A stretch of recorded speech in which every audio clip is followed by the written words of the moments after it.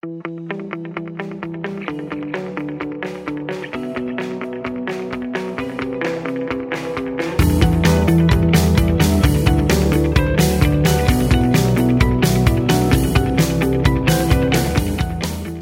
and welcome back to Everyday Dadding, your favourite dadding podcast. It's lovely to have you back. My name's Robin and this is my co-host. I'm Ben, I'm over here. And it's great this season, we're on season 2, and I think it's fair to say there is less Ben and Robin than on season 1. And our listening figures have skyrocketed. So I don't know what we take from that, Ben. What do you think? I don't think we want to investigate that too far. That's just going to hurt. That will help our humility. But there we go. But the reason the figures have skyrocketed is because we are not on our own, and we've been joined by very special guests. And this week is no exception. It's great to welcome Dave Fenton. Dave, how are you doing, buddy? I'm doing well, mate. I'm absolutely prospering and loving to be with two such fine gentlemen. Lockdown has obviously hit you hard then, if this is good company. But yeah, my mind is slightly askew. Yeah, forgive me for that. Yeah, but I'm working on it. So Dave, are you a fan of dad jokes? Not a fan of dad jokes, but there's loads of things in my family history that they remind me of on a regular basis, just to make me look silly.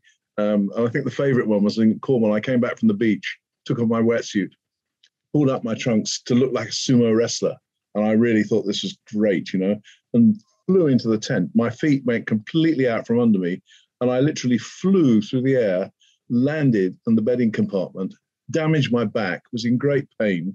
I looked out through the bedding curtain, and all I could see was my lovely family, my 3 sons, laughing themselves stupid at my expense. And I've never really forgiven them for it, to be honest. But it was just so painful. I was going, oh, my back hurts. In the end, one of them was chewing on a tin of baked beans to stop them laughing too much. It was just awful.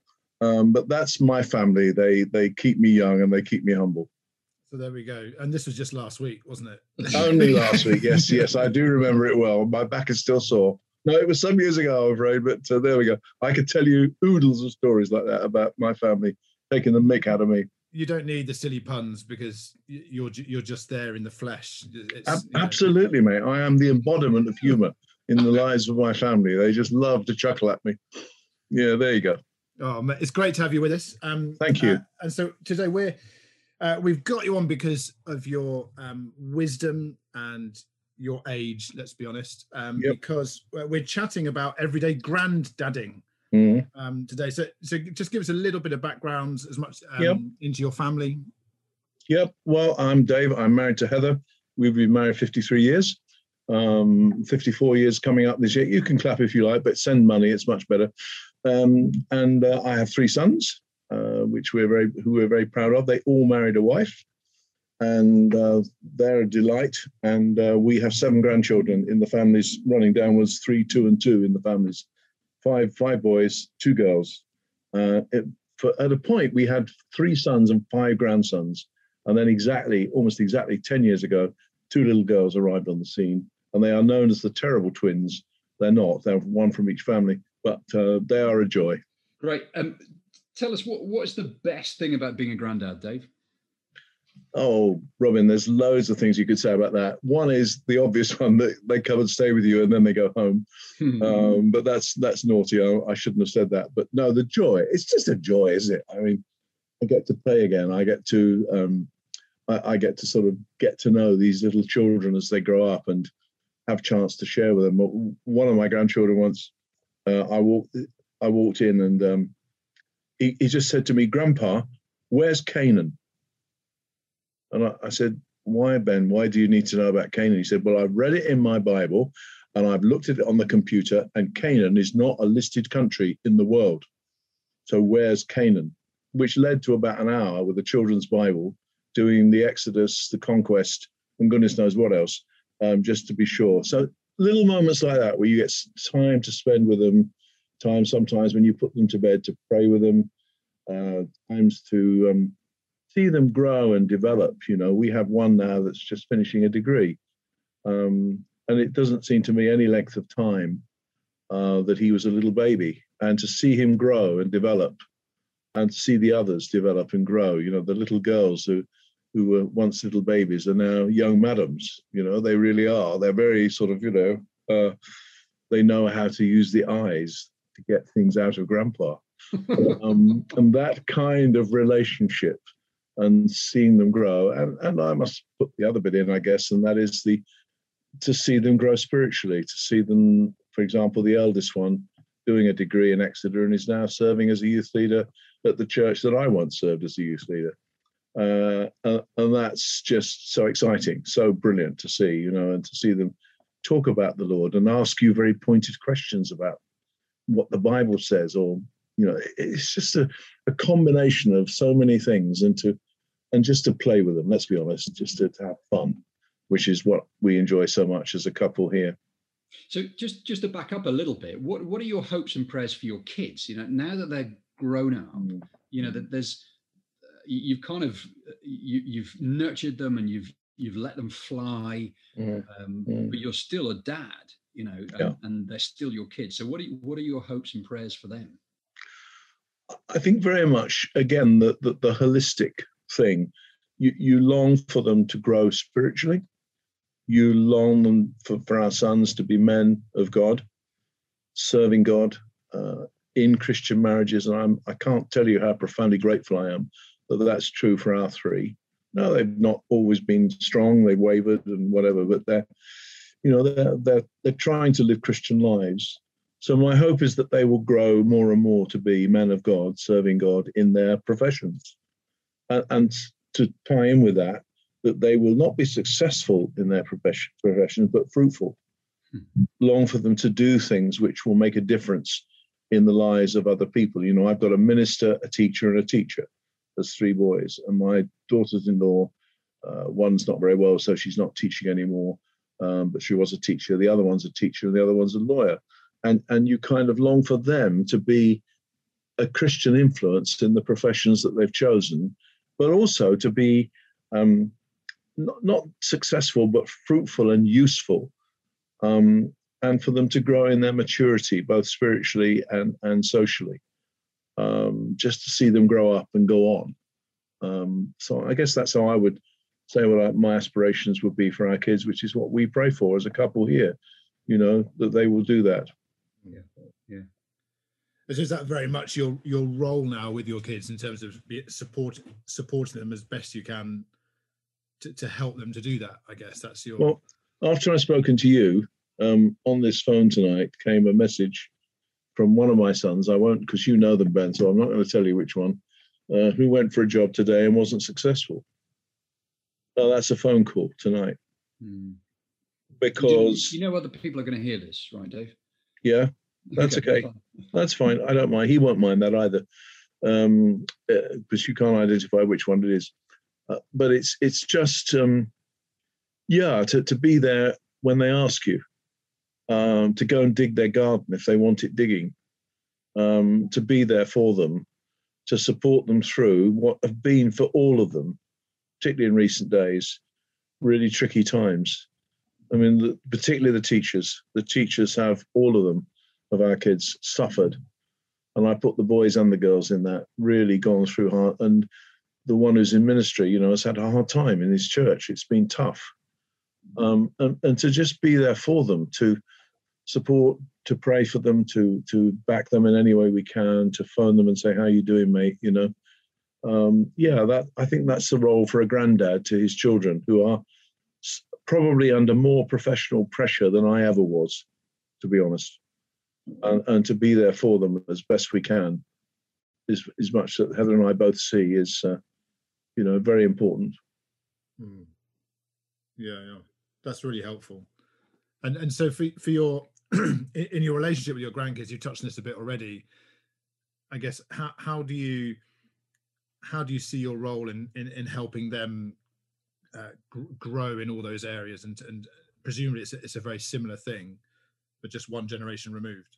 Yeah, it is. It's again, I guess, Ben, it's about dialogue, isn't it? It's about when you go around there to their house, you sit down with one of them and say, how's it going?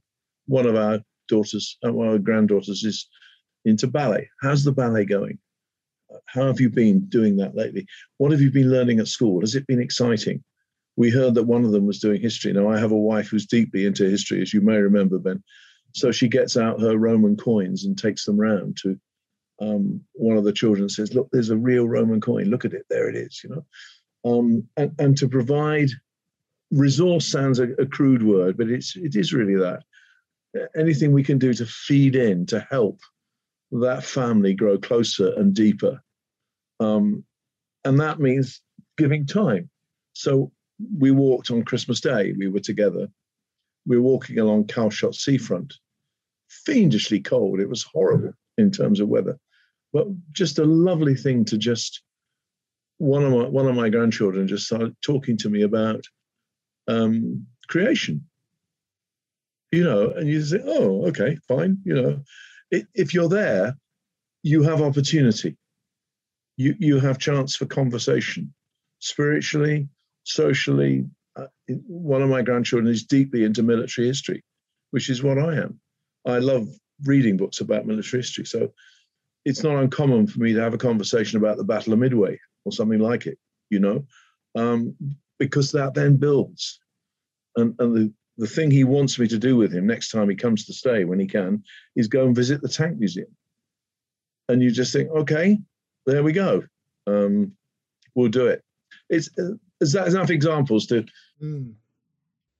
Absolutely. I guess my question from that is, you talked about the joys of being a granddad. You've talked about the moments where you can be there when your kids are struggling. What about the times when I guess there might be tensions between generations as well, in terms of, you watch, maybe watch your children maybe making different parenting choices. Yes, that's the big one. It's a big, it's a big one. How do you handle that? And I guess what advice would you give to dads, perhaps Christian dads out there who are maybe struggling with, who are loving their parents, but maybe struggling with the involvement of their granddads in their lives? I think I'd say to granddads, make sure you keep yourself in a position to be asked. Okay, so that when an issue comes up in their family, they're not afraid to say to you, what do you think we should do with this? If you become a pontificating rule deliverer, say, well, in my day, we always did it like this. Well, I'm sorry, it's not the same day that Heather and I brought our boys up in the 70s when they were little. It's not the same thing. So don't get, pontiff-like and lay down rules. Be available. Let them know what your beliefs are and your principles are and why you did the things that you did. And I have discussed that with all of my kids, why we did things like you'll be in at 10:30 and, all the rest of the things that you did with your children. You make sure you say those things with a clear principle behind them, and that you keep saying, we did that because we love you. And we kept saying that to them. The reason we did impose some rules and constraints on you was because we love you.